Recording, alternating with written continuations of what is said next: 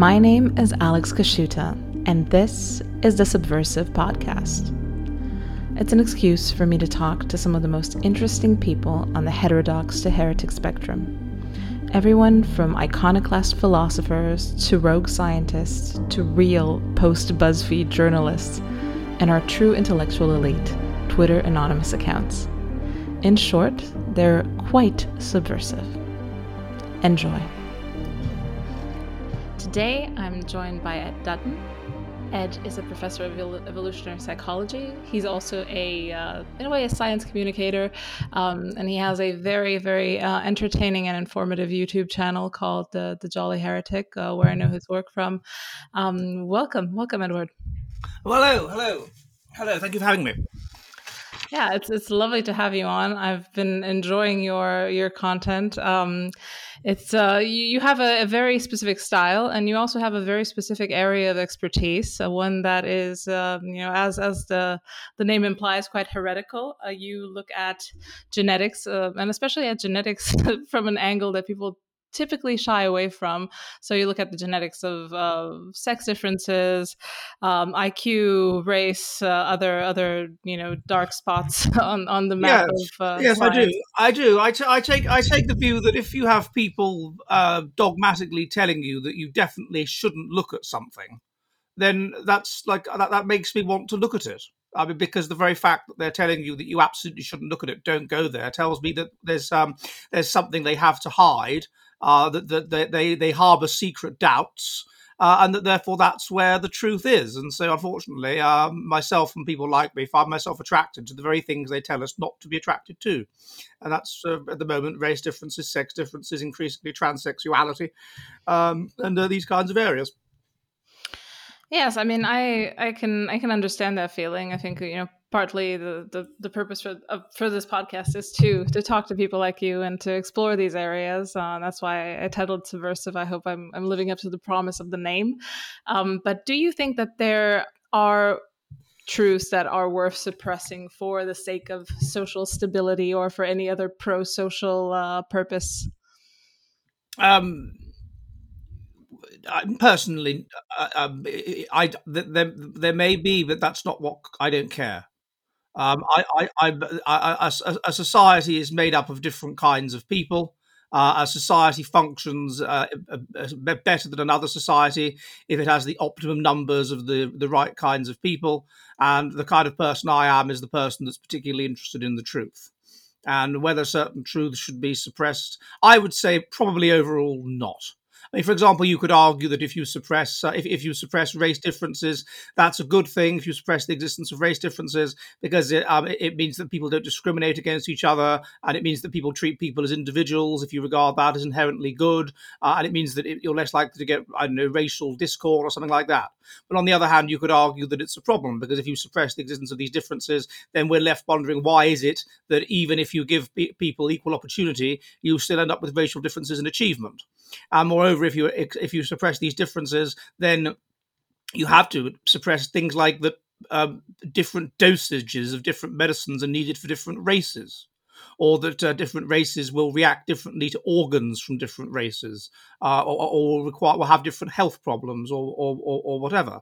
And also, if you build a society based around a series of lies, then eventually I take the view that the truth will out, and that truth will be attractive to sort of psychopaths and extremists with nothing to lose, and it will out with them rather than out calmly. So I think you could argue it on both sides. So as a rule, I would say no, I don't believe in Plato's great lie. Mm-hmm. I feel like there's quite a lot of that going around. I think that's partly why we're on the internet, why we're discussing these things, because we're not supposed to be. And I feel like there's quite a bit of difference in how the gender issues is treated now. So the different sex differences between men and women, because that's kind of the core of what's happening in the West. Obviously, in America, race differences are quite a more heated topic, but I feel like in Europe, gender differences are becoming even more salient, and we've kind of had a way to handle these things in Eastern Europe, but now by becoming part of Europe, by becoming part of Europe proper, the European Union, we have to deal with these with kind of this gender individualistic effect where you have to women have to become sort of producer consumers like the men, and we're not doing exactly a great job at it, and there's a little bit of conflict arising from that as well. So I mean, you mentioned that you're writing a book on feminism. I'm curious if there's if kind of what the premise of that is, and how you're kind of broaching this subject. I know you've talked about this in the past, but what the book is called Witches, Feminism, and the Fall of the West, and it looks at how basically witches are real. They were real, and what they were was proto-feminists. So what you have with a feminist woman is basically a masculinized woman who is man-like and who is not submissive to the patriarchy. And in days of yore, when they had witches, those kinds of women would tend to manifest at the bottom of society as antisocial, unpleasant spinsters who would upset everybody. And they would also practice their own sort of folk magic and things like this that was independent of the church. And those were the kinds of people that were accused of witchcraft. And now, for various reasons, those people manifest in the middle of society, and they espouse feminist values there, and they push the whole society in a maladaptive direction. And that's basically it. So in the old days, we had these people, we had a society that was under harsh Darwinian selection pressure. And this meant that you had harsh group selection. You can see this across Eastern Europe with the battles that the Eastern Europeans had against the Muslims, taking them as slaves and things like that. In Eastern Europe and the Ottoman Empire and so on. You had group selection, and the group that overall was more likely to dominate was the group that was high in positive ethnocentrism and high in negative ethnocentrism. So high in in-group cooperation and out-group hostility. One of the things that elevated in-group cooperation was patriarchy, because in order to have stable families, you have to get the men to invest in the children and in the wives, and they're more likely to do this if they have some kind of control of the females. Otherwise, they'll be fighting with each other all the time and jealous of each other. So therefore, patriarchy comes about as a result of the female desire for investment. In a sense, females bring about patriarchy. Therefore, patriarchy becomes adaptive for the society. The society that's higher in patriarchy will be higher in ethnocentrism, and therefore it becomes promoted as the will of God, as part of the religion, and it goes together with the religiosity. And therefore you have selection for patriarchy. Females who are submissive to the patriarchy will literally be selected for. Women will want women that are submissive to the patriarchy, because then they can guarantee they won't be cuckolded. And then all this will become selected for together with other things that we would have been selected for under harsh Darwinian conditions. They bundle together. So we're selected for group orientation, we're selected for religiousness, because religiousness tends to elevate pro-social values and make us not become depressed and make basically adaptive things into the will of God. We're selected for intelligence, we're selected for genetic mental health, we're selected for genetic physical health. And all of these things sort of bundle together and are being selected for over time. And we're becoming higher and higher and higher in them over time. Now, what the child mortality rate was 50%, or something like that. That means that half of children would not reach adulthood. On average, it might have been as little as between 30 and 10% of people that actually passed on their genes. And so there was this very, very strong and intense selection pressure. And what you get is, and it's a simple fact, the brain is 84% of the genome, which means it's a huge target for mutation. So if you've got mutation of the mind, which makes you deviate from this group selected bundle that we're all selected for, so it makes you more individualistic and selfish and nasty and antisocial and whatever, then you're going to have mutation of the body. And this is why even now, mutations of the body, of the mind, depression and autism and low IQ and all these kinds of things go together with being physically unattractive. So what you had in witches, right at the bottom of society, were these women who were individualists, who were anti-feminist, who were nasty, aggressive, this is documented, aggressive, sociosexual, unpleasant, physically unattractive sort of people. That's what witches were. And that's what feminists are now.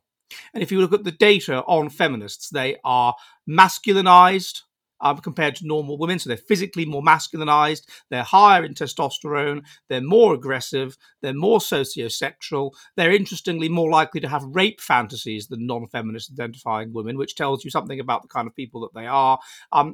They are individualists adapted to an uncooperative society of live fast, die young selfishness. That's what feminists are. In the old days, we had women like that. They were called witches. They were damaging to the group. They spread disorder through the group. And so in times of intense Darwinian selection pressure, when there wasn't enough food and whatever, people like that it was adaptive for people like that to be accused of witchcraft, for it to be religiously sanctioned to get rid of them, because they drove the community in a suboptimally adaptive direction. That's what witches were. And my argument in the book is, well, with the breakdown of Darwinian selection pressures in 1800 or whatever, then we have this huge deviation from this group orientation in an individualistic direction. And therefore, we have more and more women who are not evolved to be patriarchal, who are not evolved to be religious, who are not evolved to be feminine in the traditional sense. And those women are much more likely to identify with being feminists. And feminist identification is associated with being physically unattractive, as I said, with being masculinized, with being aggressive, with all of this, with being unsubmissive to patriarchal values, with mental illness, with physical illness, and whatever. They are an expression of this mutation. You used to have it right at the bottom of society because we were in a situation where, under harsh selection pressures, every generation, the people at the bottom died out.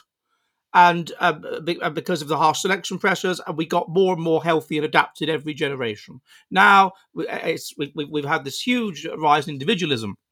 And what that has meant is that the whole society has flipped over from being group-oriented to being individually oriented, and to practicing individualistic values. It used to be that you would signal that you were group-oriented, that you were brave, that you were good for the group. Now you signal your belief in equality and whatever.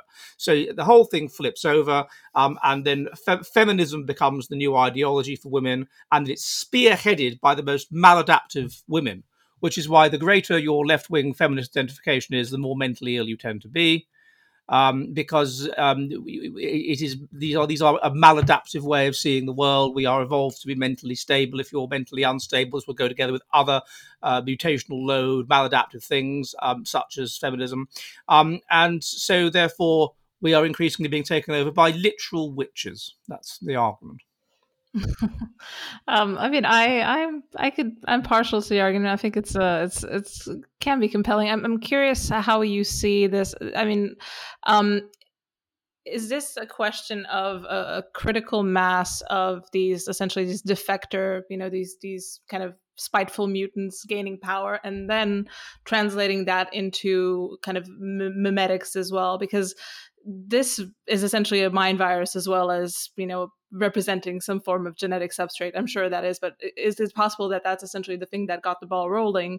And now, we have this culture that's emerged from these groups that are kind of intransigent minorities, and they're very, very, vocal about the rights and the direction they want society to go in.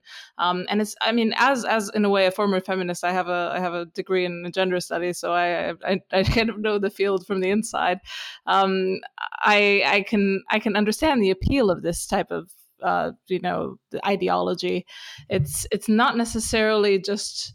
Yes, I think you're right about that. So I think that you start. I think that as I was trying to summarize it as quickly as possible because I was aware I was yapping off. But I think that what it starts off with is once the Darwinian conditions break down, then we are evolved to be with genetically normal people, and if we are with genetically subnormal people, then it messes us up as well because we are suddenly in an evolutionary mismatch to which we are not evolved. So an example of this is depression. Depression is highly genetic, but depression is also contagious. It can spread. If you're with someone that has depression, let's say for mainly genetic reasons, you can catch it, as it were, and it can spread. So I think that's what happened. I think with the breakdown of Darwinian selection pressures, you got more and more of what we would call these spiteful mutants, of these people with these maladaptive ideas of women who wanted to be like men, for example, who would have been selected out because under normal conditions, everything, submission to patriarchy, religiousness, mental health, physical health, intelligence, all have gone together in a sort of bundle. With the weakening of selection pressures, this bundle starts to come apart, and therefore you get more and more of these what you call spiteful movements. They increase in number for genetic reasons, but they also increase in number, as you say, for mimetic reasons. They influence those that are around them. And so they start to push society in a direction that, at the environmental level, which moves it away from this group-oriented, high level of group orientation that we had previously had. And so people gradually become more and more and more individualistic for both genetic reasons and for environmental reasons. And eventually a tipping point is kind of reached. And it's been suggested by research on this that tipping point might be as little as 20%. And whether it's 20% in the whole society or merely 20% among the elite, but anyway, 20%. And once that happens, then people become aware that things are moving in a new direction, and they start affecting en masse over to the new up-and-coming and supposedly powerful way of doing things. And so therefore we see a movement very quickly from group orientation to individualism. And I think that happened around, in England anyway, around 1963.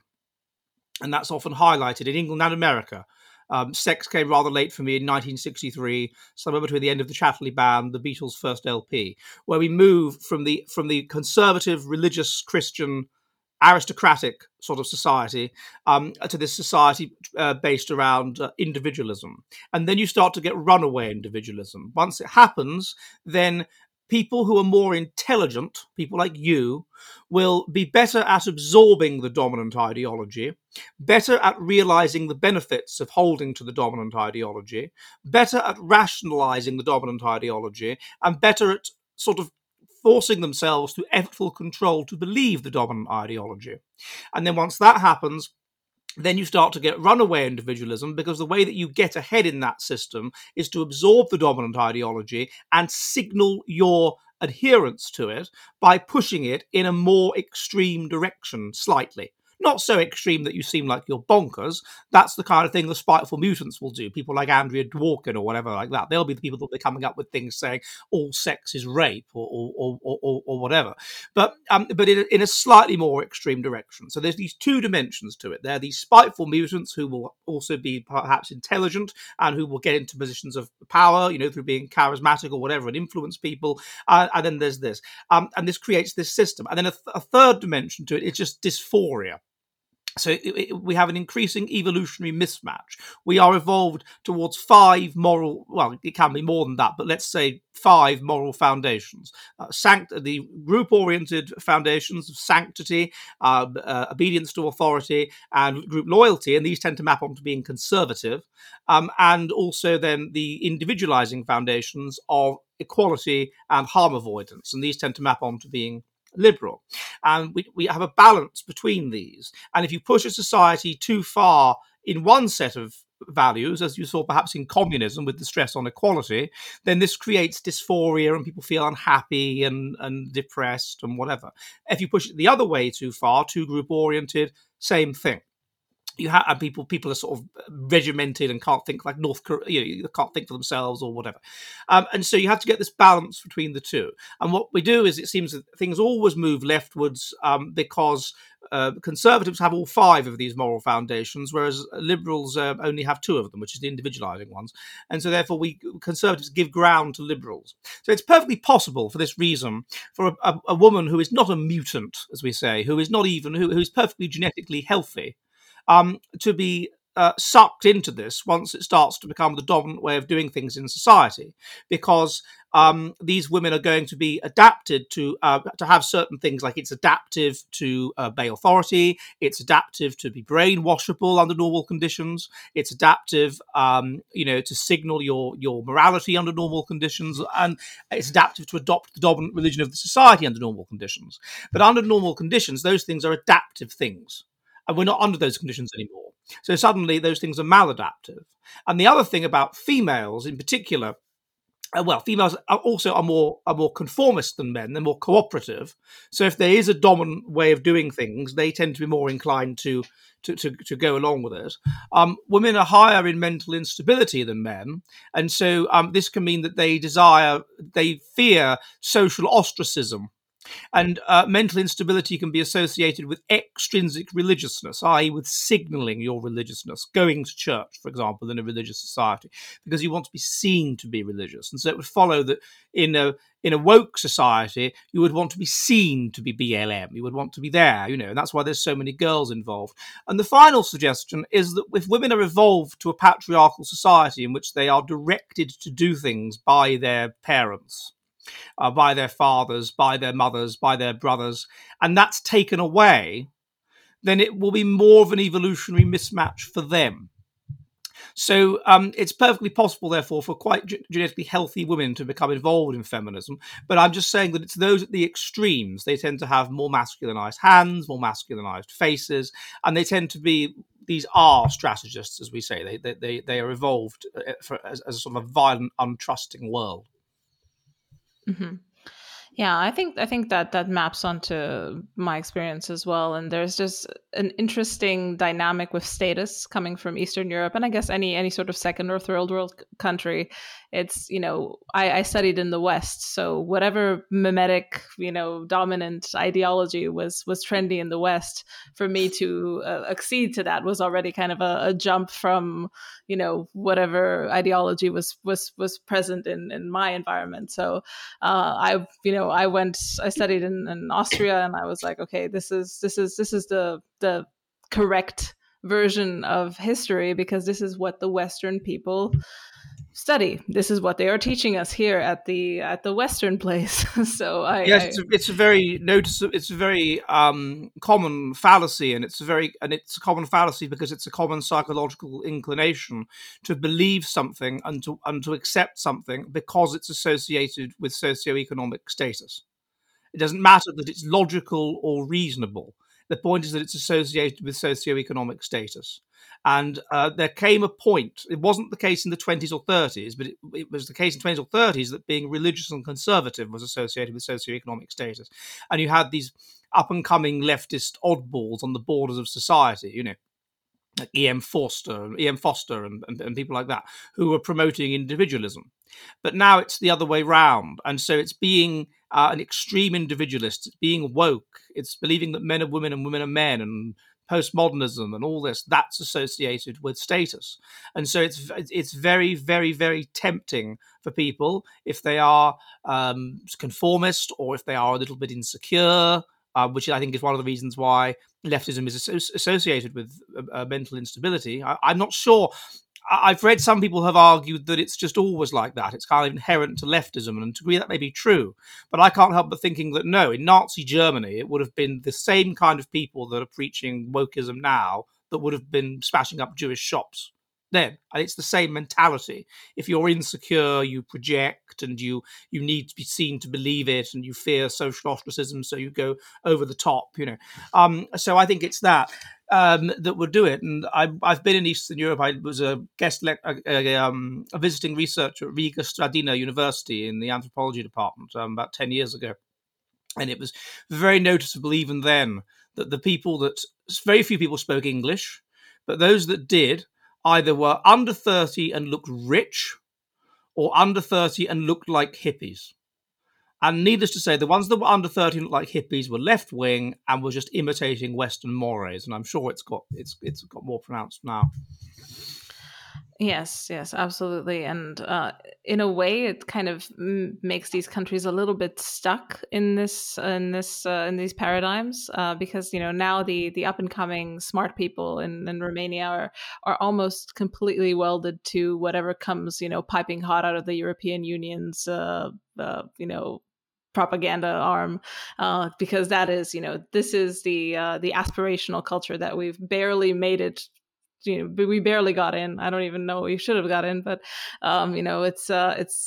it's quite striking that there's no really except for maybe like traditional Orthodox right wing, semi paramilitary people that are like a handful of them. There's not really any opposition to this Western individualism that you're describing as the dogmatic culture that we need to enter into, and that's the future of the country.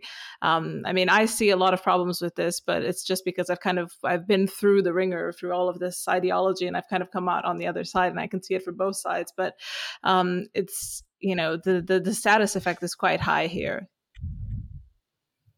Yeah, well, this seems to be a common thing with females who are of your viewpoint, that they have, as you say, been through the ringer. They have started off as being feminists. There's a number of them that I know, and then they become quite the opposite. So, what made you become quite the opposite then? What was it? Was it what were your experiences in Austria that made you suddenly doubt all this?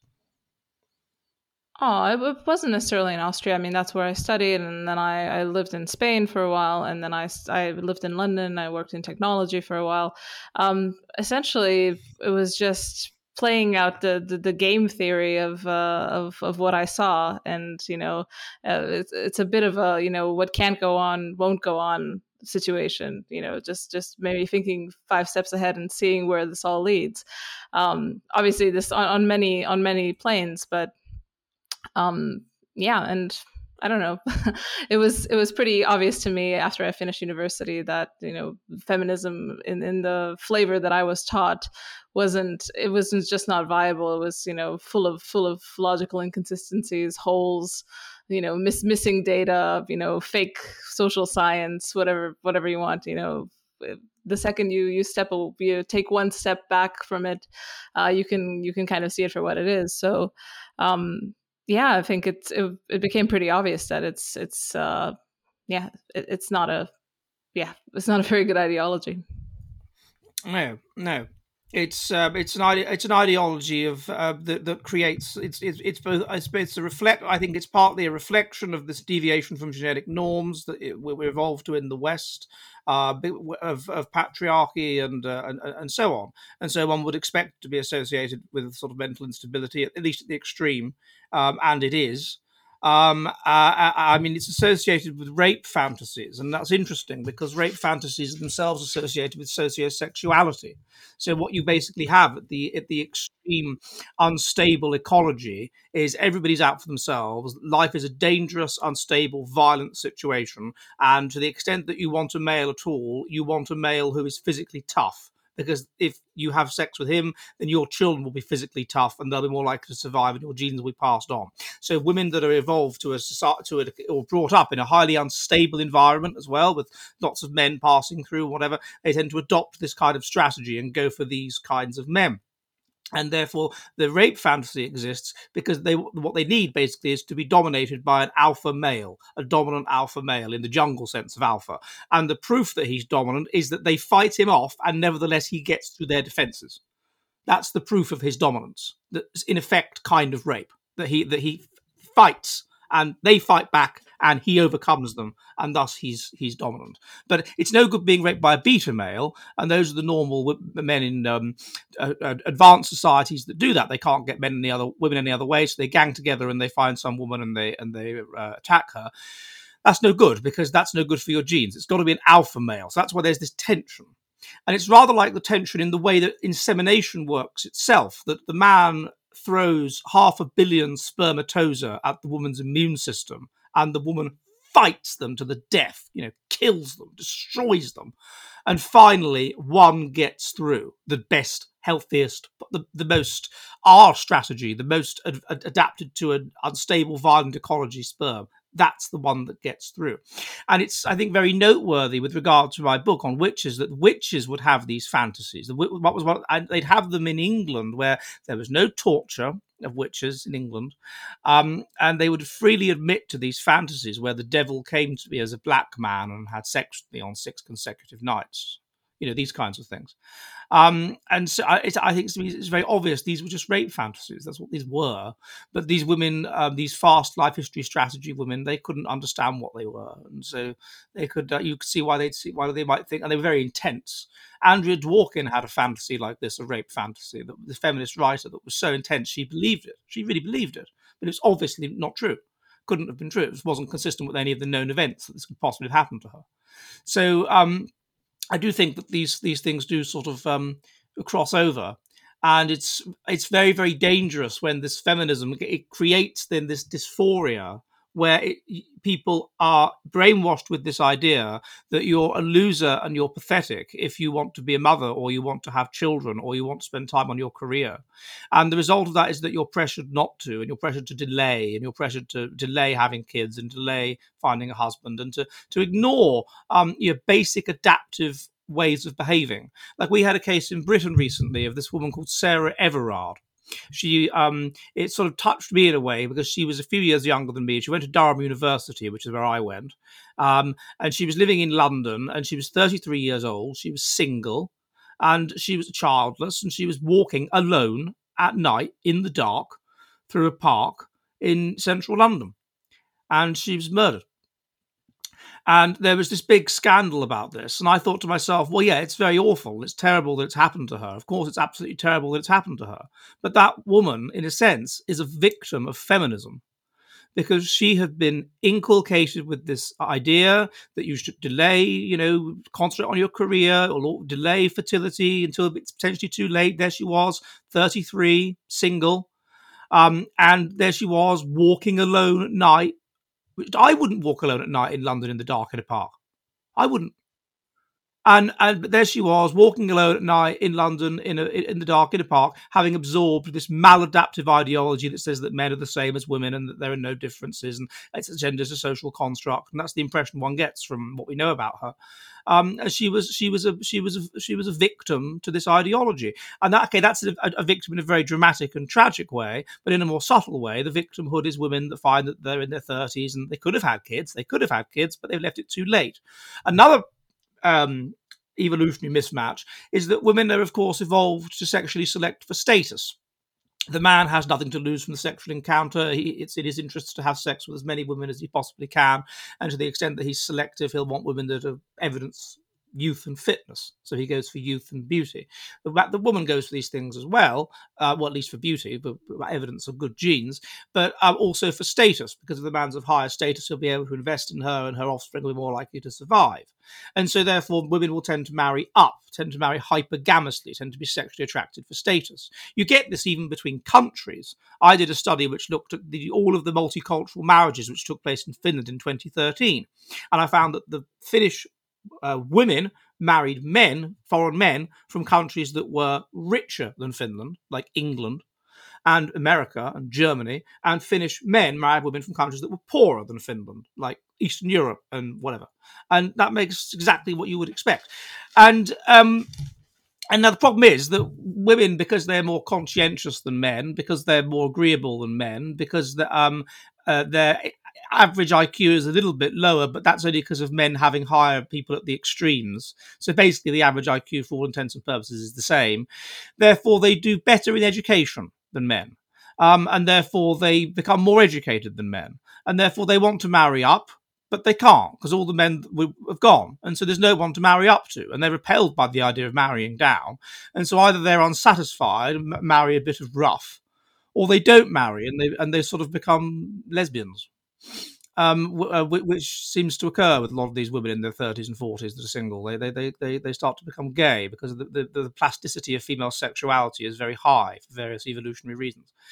And so it's just messing them all up. And so it would be much better if it was accepted. We know that from the way women behave, they want different things. Yes, they quite like status. They do like that, but they also want to have babies, and when they're allowed to have. That's the interesting thing. When a society renders them absolutely free, like in the West, perhaps not in the Eastern Europe yet, but in Western Europe, then you find that the sex differences in what subject you study at university become bigger, become massive. The sciences become dominated by men, and the arts and history and things like that, and childcare type jobs, teaching and stuff, become dominated by women. That is not the case, as I understand it, to the same extent in places that are more patriarchal, like Southern Europe and Eastern Europe, because women don't have complete freedom yet. Once they have that, then you get fewer women, and then they start moaning about, oh, why aren't there enough women involved in science? Oh my God, it's terrible. But it's women that are choosing not to do that, and they choose not to do that because their interests are different. They are more empathetic. They are less analytical. Simon Baron-Cohen talks about the extreme male brain and the extreme female brain. The extreme male brain is autistic, but it is really good at systematizing, but it is empathy blind. It is whereas the extreme female brain is quite the opposite of that.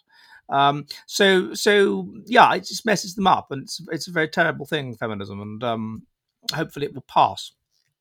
Yeah, so I think the idea that women will tend to gravitate towards more feminine typical activities maps pretty well onto how things have evolved here in Romania in the last 10 to 20 years. Back in communism, we used to have kind of, it was our pride and joy to explain to people that we have the most female engineers, and we had, I don't know, drilling oil engineers and all sorts of things, which was part of the communist ethos that you have equality across the board, and women had to do these things because for survival purposes it was the best thing to do. We were much better paid if you're an engineer or a doctor. But now you can see most women are either nurses, teachers, or they work part-time if they can afford it. If they can't, if they go into medicine, they go into specific areas of medicine, so they're more likely to go into doctors. I mean, they go into psychiatry, or they go into pediatrics. They don't go into like being a surgeon. Yeah, orthopedic surgeons, not that many women. Yeah. You also mentioned the fast life history strategy in females, but I think I've heard you talk about this in males as well, as tied into the phenomenon of incels. And I thought that was a really interesting point, because incels tend to see themselves as this kind of ostracized group of people who are excluded from the whole spectrum of mating opportunities. But I thought your point was interesting, that they do tend to focus on kind of the fast life history strategy rather than I do get the impression that they are failed fast life history strategists. And so if you look at a good example of this, if we take, let's say, the Bushmen of the Kalahari. The Bushmen of the Kalahari are fast life history strategists. They are mini despotisms in which the head man will dominate the gene pool every generation. The head man will have like 6, 7 wives and various concubines, because the women are, of course, sexually attracted to the dominant male. And in the absence of monogamy, then the dominant male will have loads and loads and loads of wives. And then the beta males, the sort of subalterns, they'll have a few wives. But you end up with a situation where it's been calculated from ethnographies that about 60% of these men don't have children, don't pass on their genes. Now, these are our strategists. I mean, that's what these people are. These people that are living in the Kalahari, they live fast, die young, unstable ecology, food everywhere, easy yet unstable ecology kind of people. But they are failed our strategists, and all they can hope is to find a few stray women and sort of gang rape them. And that's how they will pass on their genes, and let sperm selection do the rest. And it's interesting to note that when men, there was a very interesting book on this called The Natural History of Rape, that when men rape, they produce more semen than when they have normal sex. And when men masturbate over pornography that involves violence, they produce more semen. And of course, men are sexually aroused by violence. And also so women, perhaps to some extent, but that reason for that relationship is because of the fact that in our prehistory, those that raped that was one method via which you passed on your genes. Now, with this R and K strategy, unstable environment, easy environment, live fast, die young, invest lots of your energy in sex. No point investing any energy in your offspring, because they can be wiped out at any minute, and therefore no point investing any energy in their mother either. So you just have sex with as many people as possible and hope that some of your genes are passed on. As the environment becomes more stable and harsher, you have to adapt to that ecology, and you have to look after your children and whatever. Otherwise, they might all just die You can't just have loads of children and invest nothing in them. They might all just die. You get close to the carrying capacity for the ecology. You're competing with each other. It's competitive. It's harsh. And so therefore you move energy away from investment in sex and towards investment in nurture. And so this creates quite different psychology of people. People become more agreeable, more cooperative, more kind, more mentally stable. They have higher impulse control. They generally have a desire to nurture and look after each other. They reduce the numbers of children they have. They reduce the numbers of offspring they have, wives they have. Their life slows down. They become less interested in physical characteristics and more interested in mental characteristics. They trade one for the other. So you might trade a woman that has really big breasts for a woman that doesn't have very big breasts, but evidences that she's submissive to the patriarchy and has a kind, loving, nurturing sort of personality. These kinds of trade-offs occur. They tend to select more for genetic similarity, because if you're more genetically similar to someone, you'll bond with them more, and therefore you'll invest more in the offspring, and they'll be more adapted to this tough environment. And so you get these changes. Now, these incels, all they go on about is sex. They don't say, "Oh, I really, really want to have a relationship. I really, really want to find the right woman for me. And wouldn't it be great? I'd like to do that and have children with them and whatever." And in an ecology that's relatively K strategy, which ours still is, and in an ecology where women are, although it's decreasingly the case because of the breakdown of patriarchy and the breakdown of sexual rules, but to a certain extent, women are still on the lookout for high status males, one, and two, males that evidence the desire and the ability to nurture. And it's interesting that when they've looked at the kind of faces that women find the most sexually attractive, it's not the most masculine face. It's like the second or third most masculine face. And there's a reason for that. It's because the second or third most masculine face also has some feminine qualities. And women like those minor degree of feminine qualities in men because they want a man that's not going to beat them up and not going to beat their kids up. That's going to nurture. And so that's what they're selecting for. It's a big part. Women are selecting for men who are nurturers. And so if you go in there with the attitude, "Oh, I'll not have sex with her. Oh, yeah, she's nice. Oh, yeah." Right. Well, that's no good. That's repellent to women. What women are looking for, at least the kind of women that that are slappers, are feminists, is a man who is a relative nurturer. But they don't seem to be interested in that. They just seem to be, often they're unattractive men. And you do get women that will be interested in physically unattractive men if those men, they will trade physical attractiveness for mental qualities. If they are physically unattractive, but they have these mental qualities of intelligence, of the ability to gain status, of nurturing a propensity, then it doesn't matter that they're not alpha males with big muscles and whatever. But what you have with these incels is the worst of both worlds. You have people that seem to be physically unattractive and mentally unattractive. So they're just R strategists, failed R strategists. So I don't see why they could hope to get women at all. Yeah, I think there's also the fact that some men, just like you were describing, even historically, weren't able to access the breeding population, and but there's more of them now. That's one thing that's germane though about the collapse, about feminism. It's created a situation, or about the loosening of sexual restrictions, is that there's now more of them.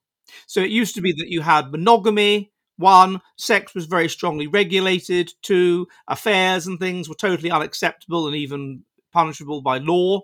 And so basically most of these men would be able to get women. They might not be particularly pleasant unions, but they would be able to access women. With the collapse of that system, with the rise of sexual libertinism and the rise of feminism, we have reverted back to the system of the Bushmen, where the women are no longer restricted by patriarchy. They can do whatever they like. They, of course, gravitate towards the higher status males. Those higher status males get lots of sex, and they choose the best women of the crop. The other women choose some people or just don't marry at all in the end, and you get lots and lots of these single men. And that destabilizes society, because then you get lots of conflict between the men and jealousy and stuff like that. And this seems to be accelerated by kind of this algorithmic dating. The fact that you can essentially choose someone on your phone in a matter of minutes, swipe through very superficial characteristics that either tie to physical appearance or status markers or whatever the person wants to present about themselves. And I think that's one of the arguments that incels have, that this further restricts the dating pool, because essentially what it does is it creates an access route, a direct access route between a very limited number of high status males and essentially the whole female population, because these men will sleep with these women at least once, and they will have theoretical access to the high status males. So it's essentially just kind of corralling them into a harem. That's right. That's true. But you've got to think about those incels should think about what are the kind of women that would do this. And the kind of women that would do this would be our strategy women. They're the kind of women that, were you to marry them, they'd probably have affairs and break your heart anyway. It has become quite standard. I mean, I've met my husband on a dating app. So, I mean, obviously you can use these apps in different ways, but they have become pretty much the standard way of meeting someone, especially in an urban environment. I think it's become... It's appalling, because it's a total evolutionary mismatch. We are evolved to have arranged marriages. If anything, we are evolved for our friends, our parents, and to a lesser extent, our friends, to set us up with people. Yeah, now they're arranged by algorithms. Now they're arranged by computer. So, I mean, that's an evolutionary mismatch. That shouldn't be like that. I don't understand, though. I mean, I'm obviously a bit older than you. I don't. How old are you? I'm 32. Okay, you're about 8 years younger than me. God, only 8 years, and it's that different. I mean, yeah, absolutely. It's become the standard. You could even see it. It was when I first moved to London, that was about 6 years ago. People would still, talk to you when you were out, and, people would still date physically. They would, engage in banter and try to charm you and, offer you a drink or something like that. Then maybe 4-5 years ago, the standard changed. You were out and people were on their phones swiping through people, because it's a low impact activity. You reduce the chance of being rejected. You increase your exposure to different types of people that have been pre-sorted by the algorithm for you. So there's the reduction in friction, I think, was crucial in ushering in this new dawn of technology. And I think a lot of the incels are kind of fighting or saying that, okay, this really does freeze out a lot of men from the pool of people who get to have a date, just because the top guys, there's not really a cap on how much they want to date. They'll date. It's no problem. So, if a woman is looking for having a relationship and having children, then these probably aren't the guys for them, are they? These sound like cads, bounders. Yeah, I think a lot of women are starting to realize that, but the mechanism of the app doesn't really make that very clear, because you are, the premise of this app is that you are dating. Dating means different things to different people, obviously. So you're going out on a date, you're having a drink with someone, and you think, okay, this is my league. If you're a woman, you're like, okay, this is my league. I'm dating this investment banker today. He's a nice, good-looking, charming guy, and he never calls back. And then the second investment banker, he never calls back. Or, whoever you're attracted to, they seem very flaky. And not necessarily because they're bad people, but they're not interested in having one liaison with you when they could have, 20 with 20 different women. There are strategists, and they want to sow their wild oats with as many different kinds of women as possible. And even if they don't find them that attractive, at least there's numbers. Yeah, but I feel like there's also kind of an incentive to be an R strategist. I mean, if you're a guy, you might, if you're on the edge between R and K, maybe you're considering what type of strategy you might want to adapt. Having women fling themselves at you and through low friction interactions on your phone might convince you that being an R strategist for a good 10 years might be a better way of spending your youth. So that's fascinating. So it's literally creating an R strategy ecology. And what that means, of course, as well, is that people that are R strategists, they don't want necessarily to have children. They don't want to have children. Some of them do. Like some of them, if they're like narcissistic or something, and they see children as an extension of self and evidence of their health and brilliance, they might want to have children. But as a rule, they don't want to have children because they don't want to invest in children. And modern society makes you invest in children, so you don't want to have children. So they tend not to have children, or if they do, they have them because they're impulsive and they have them by accident. They don't actually want to, because the condom doesn't work or something, or they don't bother to use a condom because they're too impulsive. But in general, they don't want to have children, and so it will do things to the future. It will mean that these kinds of people will probably not pass on their genes. It will change the future.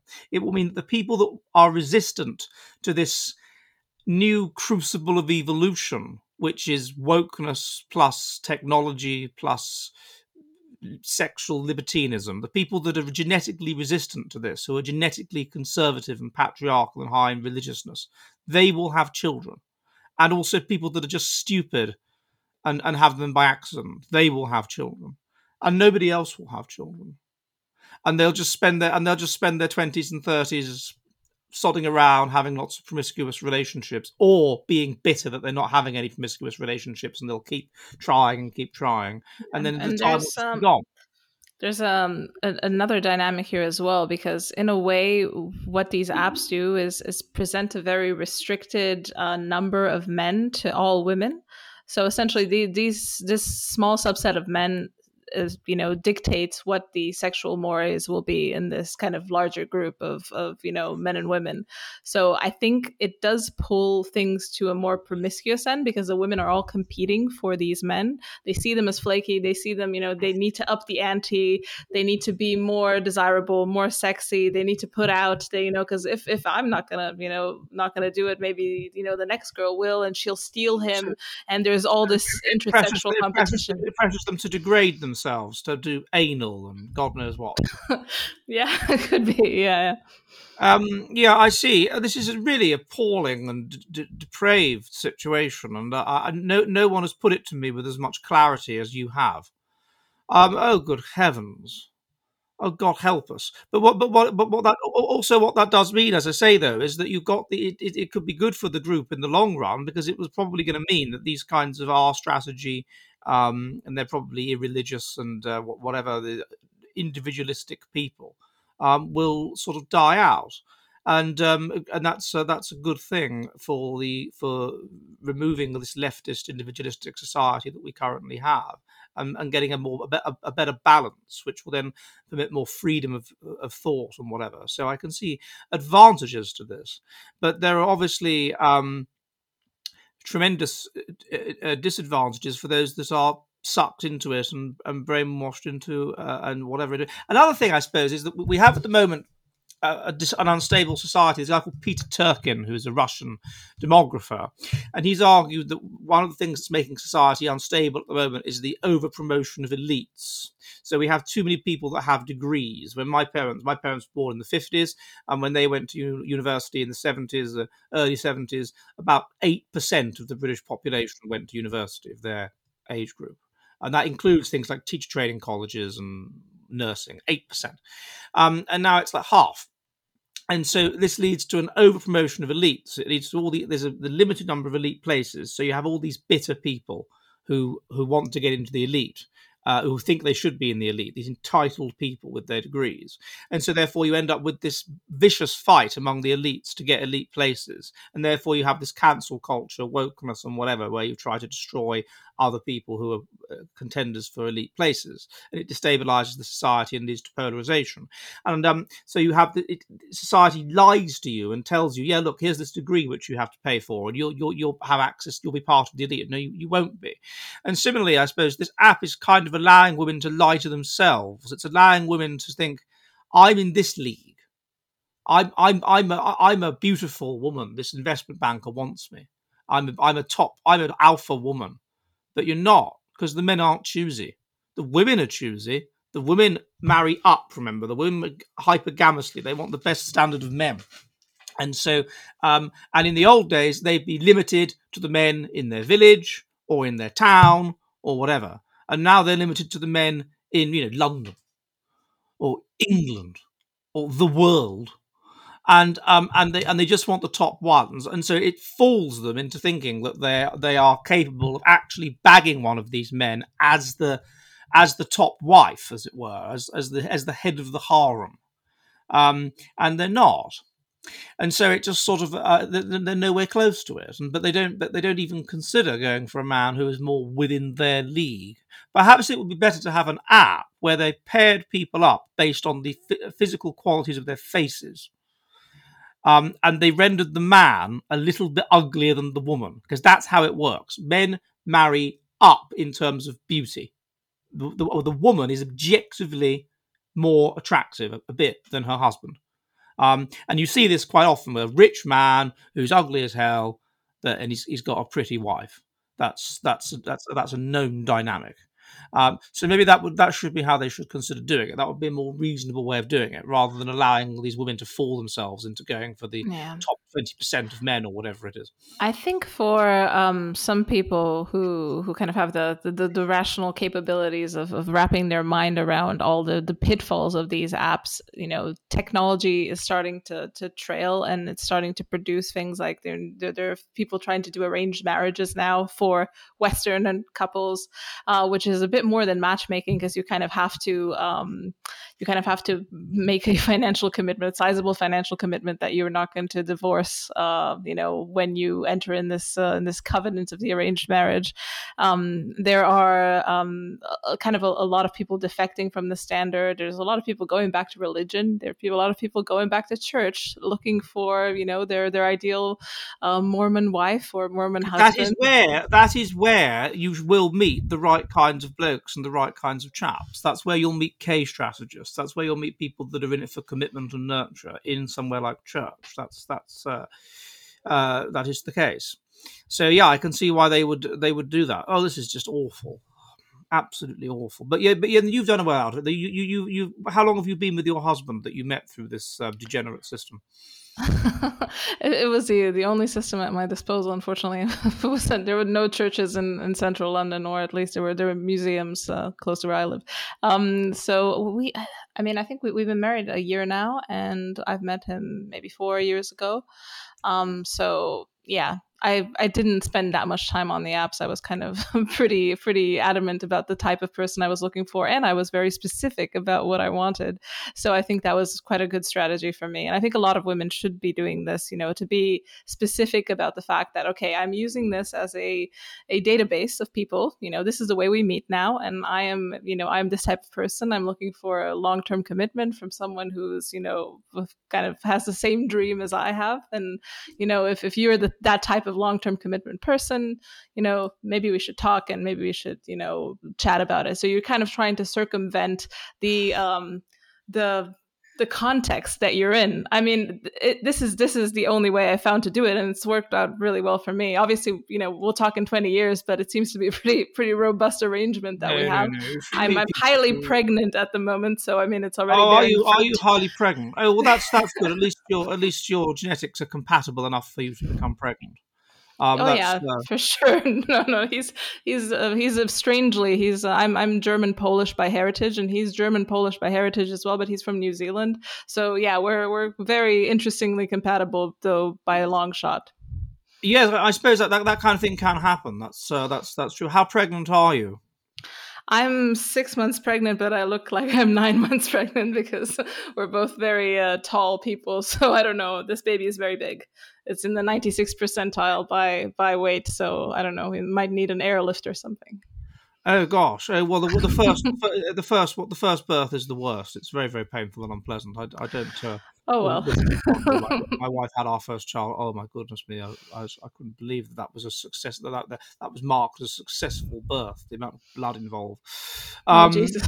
Oh yeah, you won't enjoy it. I've heard I won't enjoy it, but I think I just hope I'll survive it. It won't be an enjoyable experience. It won't be this thing like on Friends, where you give birth to the child and like Rachel on Friends, then look at it and suddenly you're in love. Not least because it won't smile for weeks anyway. Well, good luck with all that. But no, that's. I think that's what's happening. We're moving back to this. We're sort of coming apart, really. I think this is the future, as I'm looking at in this research I'm doing at the moment, where the people that are the individualists have taken over, expanded in number, and now it's got to a point where they've adopted a new sort of crucible of like child mortality. That's the thing we used to have to survive. And now what we have to survive is a maladaptive culture led by spiteful mutants and individualists, which tells us to do basically maladaptive things, which has caused runaway individualism to the extent that we take on maladaptive ideas, that we should put other families ahead of our own, other peoples ahead of our own, other races ahead of our own, other species ahead of our own. We should feel guilty for being us. We should surround ourselves with things that disgust us all the time, naturally just disgust us. That we should have like ugly people in advertising these days. That we should we don't even try to do things well anymore. We promote people not because they're best for the job, but because they tick certain minority brownie point categories, and we create this dysphoria which depresses us, and it is and makes us do silly things. And it is the people that genetically are resistant to this, either because they're too stupid to absorb it, so they just act on instinct and have lots of kids by accident, or because they are basically the remnant normal population from 1800, from the time of your German Polish ancestors. It is those people that will survive, and this is consistent with this. Fertility is associated now with being far right and with being very religious, and any deviation from that is associated with lower fertility. And so I think what's going to happen is that you'll just get this coming apart, where eventually among intelligent people you're going to find that it's being right wing that's associated with being with breeding among intelligent people. And once that happens, then the elite can start to flip over. But I think that it's too late. I think that we're going to come apart. That's what happens in the winter of civilization. There was a time when the Romanians didn't exist, and there will be a time when the Romanians don't exist. And this is what happens when civilizations fall, whether it's the Bronze Age collapse or whether it's the classical collapse. Then you end up with new peoples. New peoples come out of it, and I think that might be what will happen. There'll be parts of most of the West will just be low IQ chaos, and there'll be Byzantiums to which intelligent people will flee, where civilization will sort of carry on. Probably Eastern Europe, really, because Eastern Europe is the least touched by these problems, partly, I guess, because of the sector of communism.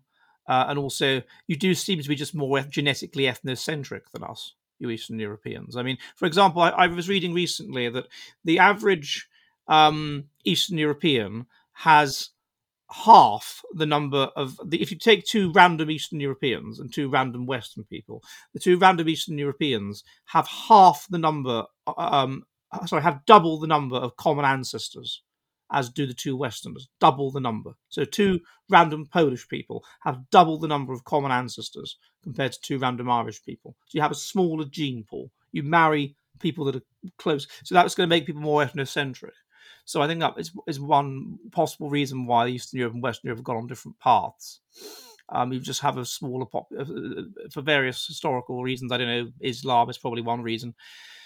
So I think that's where it will be preserved, because what's happened in the West is you have this sort of, I call it a genius culture, where you're low in ethnocentrism. So that means you're open to outsiders, and that means you trade and you learn new things and you expand and you produce more geniuses and you trade and you expand. And as long as your religiousness and therefore your ethnocentrism doesn't get too low, then, well, that's fine. But when it does, due to rising individualism as a consequence of industrializing early, or due to better living conditions, meaning you're less religious, and so you lose your ethnocentrism for that reason as well, then you're just really open. You're low in ethnocentrism, you're individualist, and you just don't care. And you're happy to allow yourself to just be invaded, as we see in modern day Germany, but we don't see in modern day Slovakia. And so I think that we will be selected out, or unlikely that the people like your husband, or I'm an example of it as well. I mean, I think of myself as a Blairian exile. So the anti-freedom, pro-extreme individualism England of Tony Blair was so awful for me that I had to get out and go to Finland. And unfortunately, individualism has followed me here, sort of 20 years late, but it's come here. But Finland is ahead of it in reacting strongly against it. Yeah. So Um, yeah.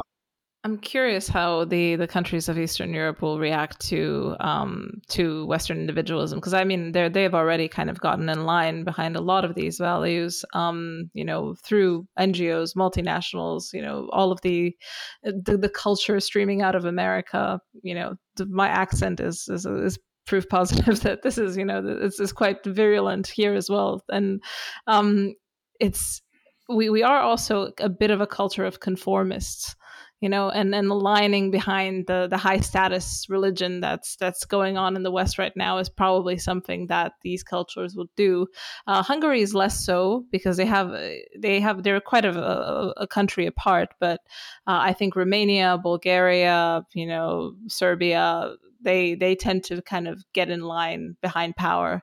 So I wish I had Yeah, I was more. talking to a guy from Slovenia the other day, and he was telling me that it's a bit of a problem there, but for some reason in Poland. So maybe that's it. Maybe you'll be wiped out as well. Maybe you're just not high enough in ethnocentric values, and it'll be Poland and Hungary that'll be and Slovakia maybe that'll be Yeah, these the countries used to be empires. Usually, you check which ones used to be historically be empires, and then you have some kind of mythologically mediated ethnocentrism there. Romania was usually a battleground. Bulgaria as well. There were no empires here except for, little city states and people trying to survive the Islamic invasions. But there was no aspirations to be conquerors or to have a civilization that's our own.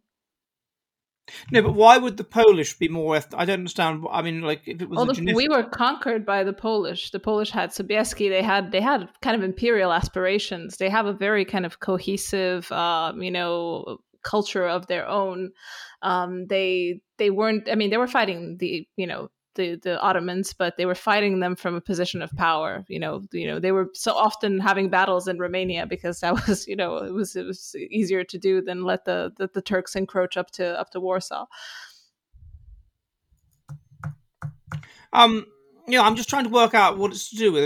If it's to do with being further south, what would be the factor which would mean that in general Eastern Europeans are more ethnocentric than Western Europeans, but there are differences within Eastern Europe. Fine, and I'm just Yeah, trying to work out what the key I think it's also variable would be. the size of the countries. The like for example, Hungary is quite different to any other country around it. Their language is completely exotic. They have kind of this very self-contained culture. They also have a very interesting genetic profile as well. They have kind of Mongolian roots, Tatar roots. They're quite a country apart.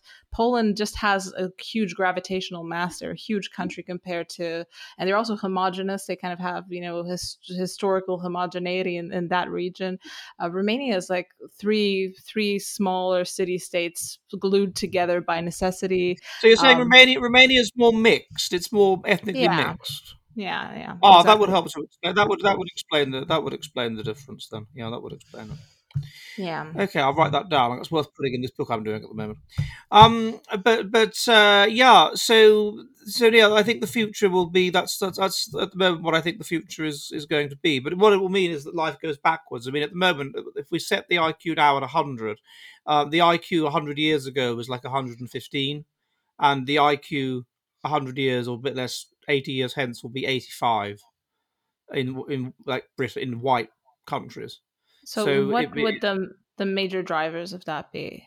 The well, the first issue is simply it seems to happen always with high civilizations that people just stop breeding, and intelligent people in particular stop breeding, and so therefore IQ goes down. That seems to just always happen. The Romans commented on it, the Greeks commented on it, the Muslims commented on it.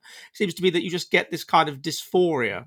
And that this and intelligent people have better impulse control. So if they don't want to have children, they're better able to avoid having them. You just get this sense of you've got everything. We humans are evolved to struggle and fight and compete to survive. And once we've got everything, we just become bored. And once we become bored, we become depressed. And there's an extent to which you can allay that by creating things to do, creating goals for yourself like this. But really, our goal should be to get food, and that should be our goal. And if that's guaranteed, then we just become bored. and that's guaranteed more for the upper classes in these conditions and whatever. So they stop having children, so IQ goes down. A second reason is the development of contraception. Once you get the development of contraception, then more intelligent people will use it more efficiently. So large families become an accident among the stupid, so IQ goes down. A third reason is it's getting warmer. It's been getting warmer since about 1700. So selection pressure is weakened, so IQ goes down.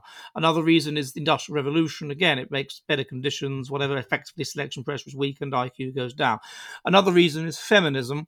Feminism means that if you think about the girl when you were at school, like the really stupid girl who drops out of school at 16 and has a series of children with a series of men, and she's a grandmother by the time she's 38. And that's when the more intelligent girl that's dedicated her 20s and even most of her 30s to her career is becoming a mother. So people that have low IQ have more children and more generations. Then you get welfare, which basically permits and even encourages low IQ people to have lots of children. And so all of these things have created a situation where there's now about a minus 0.2 correlation between IQ and how many children you have. And in Britain, if you take families where both parents are working, IQ of about 100, families where one parent is working and one's on welfare, IQ of about 90, that's IQ of someone that works at a shop or something. And then families where both parents are on welfare, IQ of 80, only those where both parents on welfare have above replacement fertility. And so even independent of immigration, and immigration will tend to push IQ down as well because it tends to be from lower IQ countries, IQ is going down. And about 85 is the IQ of the average African American. And that will be the IQ of the average white by the end of the century, based on current trends. And what that will mean is the collapse of civilization. Or at least it will mean it declines, it goes backwards. And probably the breakup and the escape, that you'll get areas where civilization is preserved. And you're seeing this now, this gentrification. It's happening apace. You get areas in Britain where all the clever people go and live and they're nice. And then areas in Britain where it used to be you'd get lots of different people of different social classes, and now they're just working class areas. There's no middle class, there's no educated people there. And they just become like Detroit. And this is what one would expect. This is happening in America. I mean, people are fleeing California and making their way to like Texas and places like this. And so I think this is, you would have seen in London that one of the policies they have there is, it's unfair that working class people or people on benefits in London get to have council houses in London because they're worth so much money. So it's so unfair that they get them. So they move them out of London to places that used to be these seaside resorts like Hastings.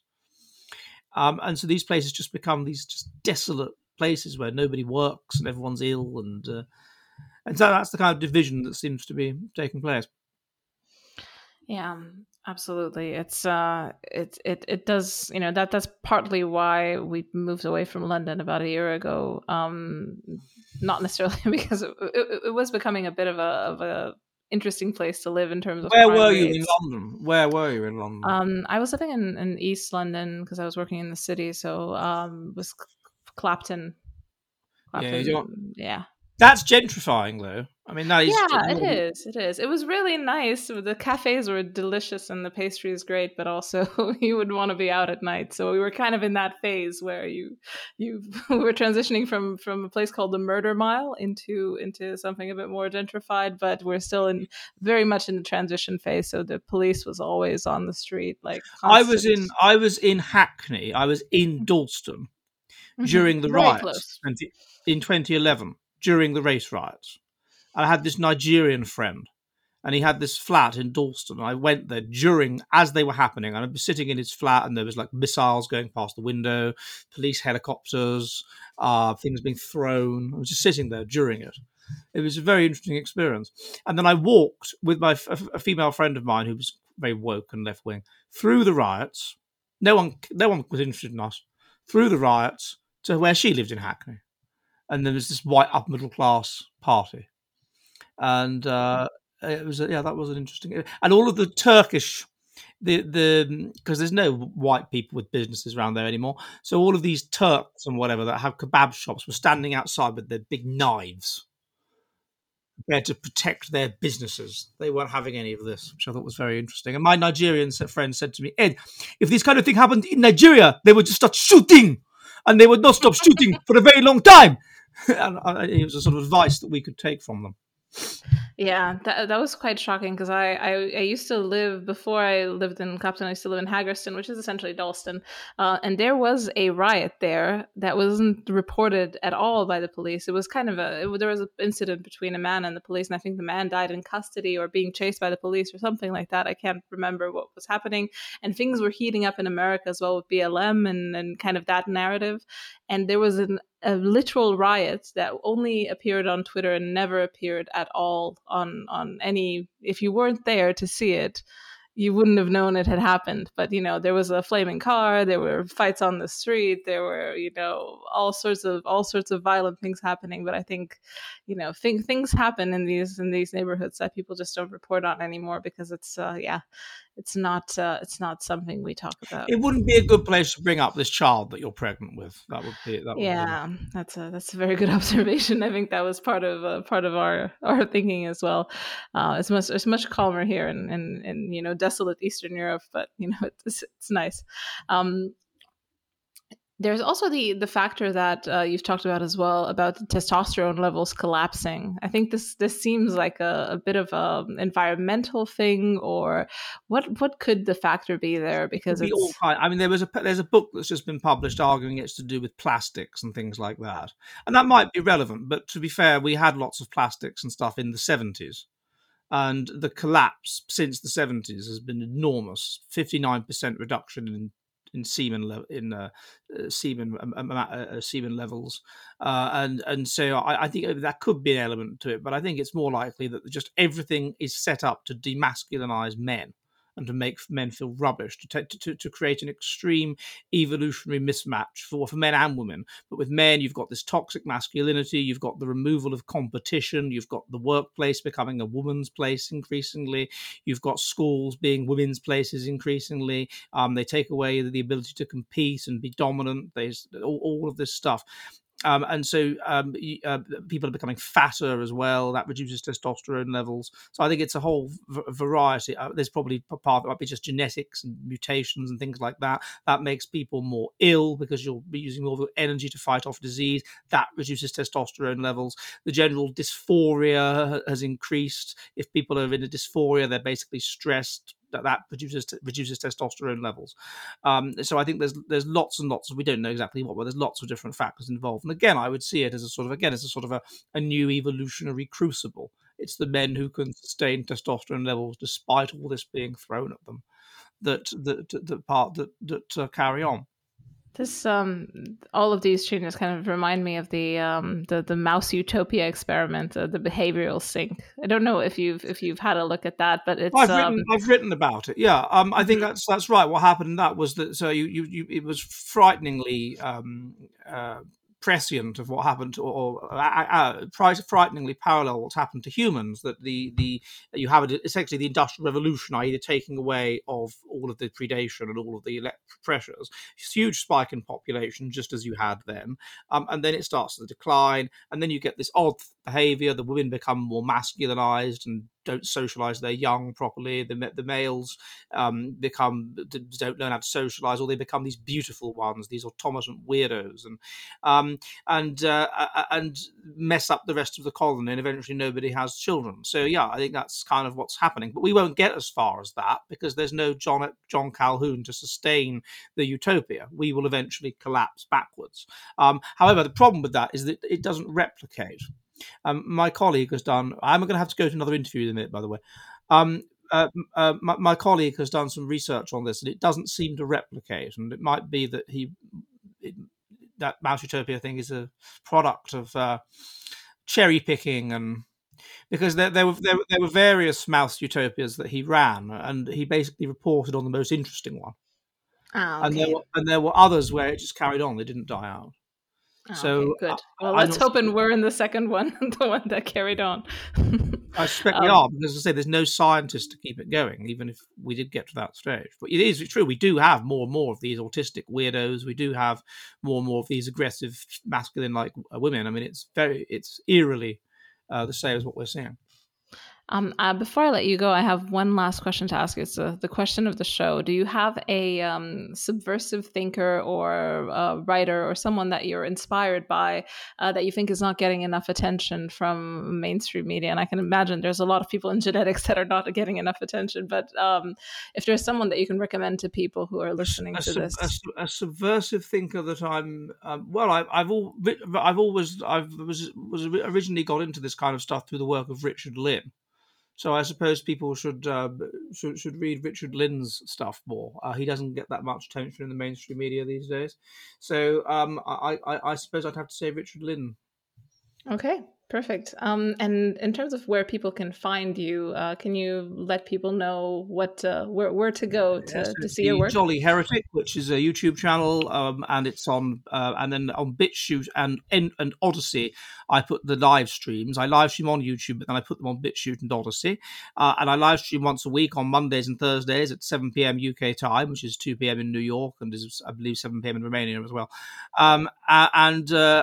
Sorry, 9 p.m. in Romania, 9 p.m. in Finland, and I look at based science and things like that. On Thursdays, I normally interview somebody, so a based scientist or a scientist that looks at evolutionary psychology, that sort of thing. Excellent. Well, thank you so much, Ed. It was a pleasure speaking to you. It was very entertaining. If you like what you're hearing, want to see where I take it, and maybe want early access to episodes, bonus episodes, access to the AMA, or you just want to support the cause of dissident speech or my work in general, head to my Patreon at patreon.com/AKSubversive. Your donations are what keeps the lights on and makes the show possible, so thank you.